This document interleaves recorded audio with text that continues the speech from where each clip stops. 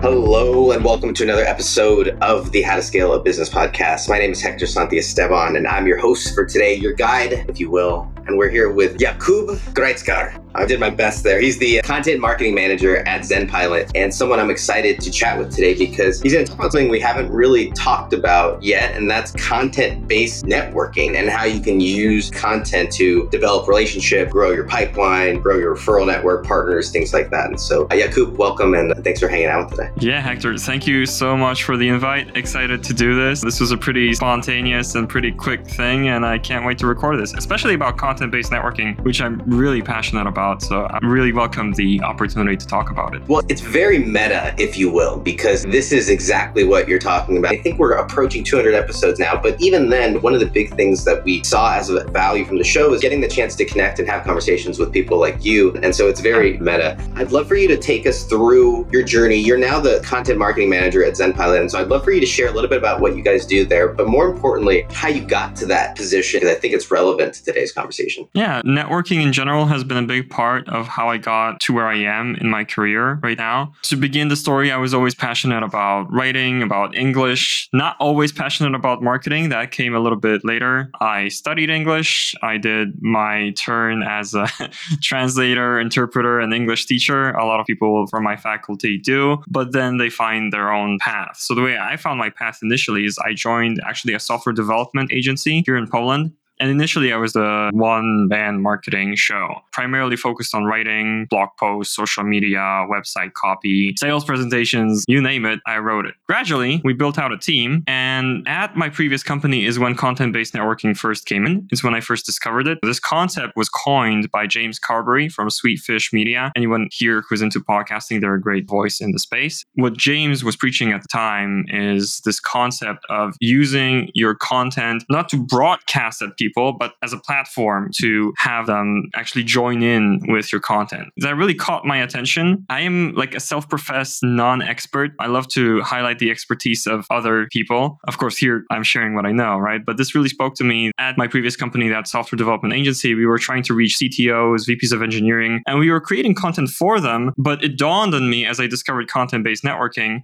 And this was 2020. The pandemic just hit. Everybody was looking at webinars, live streaming, trying to spin up more of these online events. And I realized that the best content for VPs of engineering and CTOs is going to be by VPs of engineering and CTOs. So we started a show. And I was super excited to host that show, especially since it was focused on the engineering layer and the leadership layer. Myself, I wasn't a one-man marketing show at my previous company forever. Eventually, I got to team lead. I got to manager. I had, at the peak point, 10 people. So I learned so much about leadership by interviewing these people. And then I just noticed people just say yes. People are so enthusiastic to be able to share what they know. I mean, it's true that it's meta. I'm sharing what I know here on this podcast right now. So people are really enthusiastic about it. And then I realized that collaborating on content is one of the best ways to grow your network. That's one of the key takeaways here. If you've never tried it, you should try it. If you have that, you should scale it because it really works. So trying to make a long story short here, the way I landed at my current company, ZenPilot, is also through content-based networking in a sense. It all starts with a tool called ClickUp. It's a project management tool. They would probably call themselves a work platform or work OS. I introduced that to our marketing team at my previous company and got really excited about it, drove adoption throughout the whole marketing team and the sales team. I was so excited about it that I reached out to them and I said, hey, I've been using you for a while now. I'm really excited. How about you make a case study out of me? I haven't heard of many situations like that, but it really clicked with them. They were just about to start a new format of case study of clients. So I came in at the right time. They did a case study of me. Later on, I found this roundtable article that they did. And some of the listeners to this podcast might not be familiar with roundtable articles, but basically it's a type of article where instead of writing something yourself, you provide a platform for other guests, experts to share their knowledge. You should look up DataBox, for example. They're the kings of that kind of content involving others. So this was a content-based networking play by ClickUp on their blog. I saw that article and I said, hey, I was just featured on your website in that case study. That article was about project management for marketing. How about I leave my quote here and it helps my personal brand? You get a free update for your content. Everybody wins. They agreed because they liked me from the previous project. Within that same article was Gray McKenzie, the co-founder of ZenPilot. ZenPilot are operations experts for marketing agencies. They know all about how to run project management at agencies. So of course his quote was there. My quote was right next to him. It made it a very easy outreach to message him. We got on a call soon after that. We spent a lot of time in touch. 2 years later, I ended up joining ZenPilot. So even the story of how I ended up here as content marketing manager now, primarily focused on online events, live streaming, podcasting, with some blogging, creating just a lot of content for agency owners and project managers. That whole story is also a story of content-based networking. That's more or less how that happened, Hector. And so just to continue the story here, just to give people more context, now at ZenPilot, you guys are an agency that help organizations implement and integrate ClickUp into their operations, right? That's how that came full circle. Yeah, we're working on our messaging ever since we joined. We're trying to spruce it up. The easy way to say this is we help agencies fix chaotic project management. If things are falling through the cracks, deadlines are being missed, especially if there's missing accountability, that people say that they weren't aware of things that they were meant to do, they don't have that visibility or clarity, or higher management doesn't know how many hours of their teams are committed to clients or what the profitability of projects or service lines is. All of that can actually be fixed by implementing ClickUp, some integrations, and we actually currently work not just in ClickUp, but also using teamwork.com. The co-founders of ZenPilot, Andrew Dimsky and Gray McKenzie, they're going to have some words with me for that. They tested over 70 different project management tools. We arrived at the ClickUp and Teamwork as the best fit for agencies. They're flexible and customizable enough while still being user-friendly, and they get the best results. I think that's its own conversation that we should probably have. Maybe Gray or someone come back and talk about the importance of that work OS. I've never heard that concept, but I think that as people are becoming more remote and hybrid and such, that is increasingly critical, I would imagine. It's not even important, it's critical. Yeah. However, what I would like to focus on, you say it better. What is the name of it? You have such a beautiful word. Content-based networking. Content-based networking. So I'm curious about two things. The first thing is who might be good for. I think about me. I'm extremely introverted. I don't like going to mixers and networks and passing out business cards, or even conferences are like a little overwhelming. Geez, there's like thousands. I'm the type of person where at a party will have one or two deep conversations with somebody, as opposed to my wife who meets everybody. She talks to everybody. She'll have 100 different conversations that night, and I can't do that. So I'm wondering if this content-based networking is better for certain types of people. And then in that vein, if there are particular advantages over other types of networking. My wife runs a social group, and this is one path. And so I'm wondering if it's better or worse for any particular type of person, or if there are certain advantages that you see over other types of channels, if you will. Of course. Well, that's a big question to unpack. I'll start by saying that I'm very much like you, Hector. My level of discomfort rises as the number of people involved in a situation also rises. So I love deep one-on-one conversations. If you're like myself and Hector here, then you're going to love content-based networking. Particularly, there's various ways to do it, like with general networking. But one very popular way of doing content-based networking is having a podcast or a series of live streams and interviewing people that way and allowing them to really shine as experts, build their personal brands, promote their companies in the process, promote their book. A lot of experts or, higher level executives, they'll write a book or come out with a new project, or maybe, ClickUp might be launching a new version of their software, and then they want to do the whole podcast circuit. You want to be part of that circuit because that allows you to just spend 1 hour on a call with a person that you might otherwise not have access to at all. So tell me, Jakub, you mentioned that we're kind of similar in that introvertedness. As you've gone throughout the process, though, if there is some things that you wish you would have known at the beginning, or some things that you learned along the way. I look at our podcasting journey, or my podcasting journey, and one of the mistakes that I made was thinking that the content and the positioning and the branding was all I needed. And so I neglected the relationship part of it. I wasn't following up. So I'm curious if there are some things that you learned along the way, or looking back on some of the pitfalls that people might be able to avoid as well. Well, Hector, tons, literally tons of things I would have done differently if I were to start over. First and foremost, I would have been way more brave with my outreach from the get-go. This kind of show, it takes a while to get going, that's true, but I was so surprised when I reached out to people from Google, Microsoft, or even, ironically, Monday.com was on the show once that I ran, which is a ClickUp competitor. That's why it's so ironic. Number one, you can be more audacious with the outreach. You never know who from what company is going to come on the show. Actually, Ty Rosenblatt from Google, who was on my show, he's still a friend to this day. What you mentioned, though, really tracks. Like, a lot of people don't realize when you have somebody on your show, that's great, but it's just the first step on a journey, and keeping up with them, following up with them is really important. What people are realizing recently, I was just on a podcast last week, recorded a very nice episode with somebody. I suppose it's a typical thing to say we should do this again, but I think in the near future, repeat guests are going to become much more of a thing as people realize that having just this one touch point, this one podcast episode is just the first chapter of the story of a relationship. Another thing I would have started experimenting with earlier is there's a lot of one-on-one podcasting, one-on-one live streaming, but I feel like there's a lot of potential in these roundtable formats as well, having a few voices in there. That creates an interesting opportunity where imagine you're running a high-ticket B2B business. You can have somebody on the show who is, for example, a repeat guest to bring the enthusiasm and familiarity. You can bring in somebody who is your current client, and you can bring in somebody who's a very strong prospect, maybe in an ABM approach that you want to reach from a company that you would really love to work with. Get these three people plus a host on one stream. There's so much benefit to it when the guest who is already a client can talk to the prospect, weave you in such a more natural way than if we were to just pitch slap them after the recording.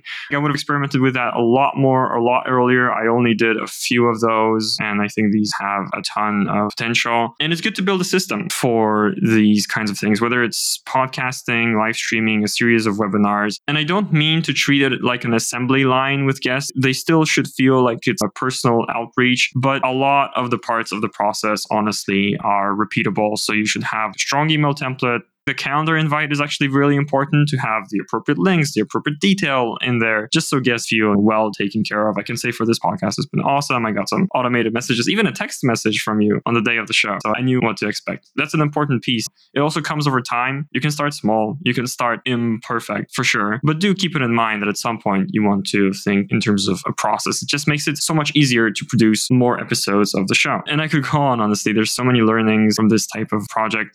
Definitely, I would emphasize, though, because that's being neglected, I think, that these relationships are not being nurtured after the first contact. I don't think you can become close friends with all of your podcast guests. That's impossible. You don't have the capacity. But if there's somebody you really care about, either as a person or as a prospect for your company, honestly, because a lot of companies do that to grow their business, then you need to create additional touch points. You are on a one-on-one episode. Get on a roundtable. You are on the roundtable. We're writing a blog post. We're going to quote you. We're going to quote you from your podcast episode. You don't even have to do anything, but hey, maybe you want to post about it on LinkedIn because we're highlighting your expertise again. There are so many opportunities here. It's just a matter of creativity and consistency. Yeah, you're blowing my mind here, Jakub. And I'm glad that we had this conversation because we came up and we said, oh, we make podcasts. So podcast lends itself really easily to that kind of strategy. But we weren't thinking big enough in the terms of now we have that. How can we leverage that content into creating blog posts or writing these discussions and continuing to add value to them and their brand, and also potentially without it even requiring more of their time.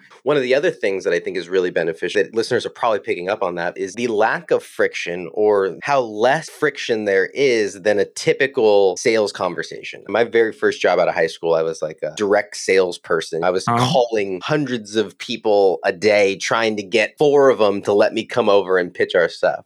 Whereas with this sort of approach, if you send it out, let's say to 10 or 20, you're going to have a significant number positively respond back to you, as opposed to if you're just trying to hop on and pitch them or hop on and get coffee or hop on and just chat or pick their brain. All of a sudden, you just have a much bigger chance of getting on their calendar. Yeah, honestly, I feel like companies are waking up to it more and more. These are two separate functions that you have. Building these connections, sometimes that's building an audience, sometimes that's more of a relationship building, networking play. That's like one field of play where you need to excel. And then from that group, some people will raise their hand, and you can't really force them that much. They will raise their hand and they say, hey, I'm ready to talk with the sales side of your business. Some businesses actually are taking it to the point where these are two separate brands. Funnily enough, this is what James Carberry is preaching now, because content-based networking was his thing a few years ago, building media brands. And that's what Sweetfish Media does right now.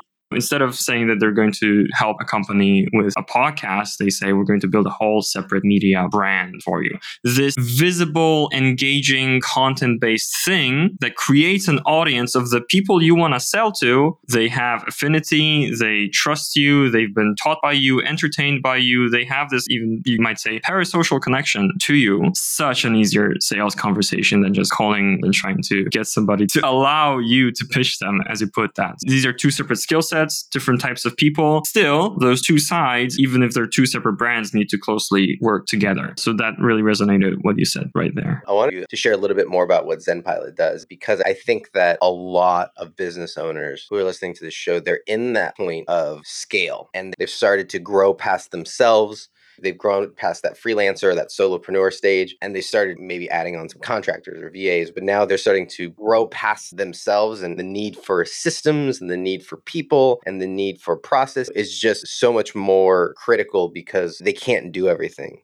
And so I'm curious, just quickly, or however much you might want to share on in terms of that and that importance for businesses to make that transition, and how a work OS or how a ClickUp or how any of these different management tools might do that. And then obviously what ZenPilot might differ from some of the other agencies that are out there too. In a lot of things that you're doing, it's very important to cross the T's and dot the I's. And the consistency of what you do, the attention to detail is going to make all of the difference, especially in client work. Agencies know this very well. It's all in the details, and it's all in how quickly you send the email follow-up, how informed you are when you get on a conversation with a client, how well information is passed between team members. Is there a single source of truth, actually, for example, about the status of your clients, so that everybody knows if there's a client fire or a client is actually super happy and it's time to do a case study. So we know that this is very beneficial to focus on. And the way to do that is to focus on three things. Actually, this brings to my mind a story.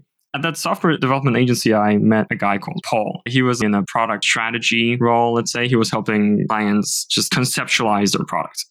Free spirit, okay? He once at one of our conferences started meditating on stage instead of doing one of the speeches. It was great. And he told me one thing. Kuba, when it comes to building products or just running a business in general, there's three things and they come in order: process, people, tools. And process comes first. I've mulled on this thought for years, and I realized that your company's processes are like its second brain. It's your IP that really stays with your company as people come in and go. I mean, you can have great talent. You need to have great talent, but that talent should be leaving something behind when they move on to other opportunities, because they will. That thing is process. So what ZenPilot does is it leaves agencies with a watertight project management process that covers everything. And it covers a variety of roles. We're called ZenPilot. And this Zen's feeling comes from you start your day with ClickUp, you end your day with ClickUp. At the beginning of your day on ClickUp, you see the tasks that are before you. It's not super easy to do, but you can get your agency to the point where a team member logs in, sees those tasks, and they know these are the only things that they need to do that day. Once that list is done, they're okay to pull something maybe from the tomorrow list if they prefer, but there's this clarity of, oh, there isn't some administrative additional task that was missed, or there isn't important client deliverables. No, it all lives in one system in ClickUp or Teamwork, and you have that in there. So that's one end of the spectrum, the individual contributor. On the other hand, it's so hard for an agency to answer questions like, do we have extra capacity to take on new projects? Or actually, are we understaffed? People are burning out and we're going to face that kind of problem soon. Actually, it might even happen in an agency where the delivery team is saying that they are understaffed, whereas when you look at the balance sheet, it seems like overstaffed, the situation. Having a single source of truth and having that clarity is extremely important. And with the right system in place, I mean, this goes into automation, integrations, and advanced functionality, but ClickUp can do that. You can have a view of every single person, how loaded are they with work? Every single client, what level of profit is it bringing you? Every single service line, how profitable is it? Where should you make cuts? And how should you optimize for efficiency?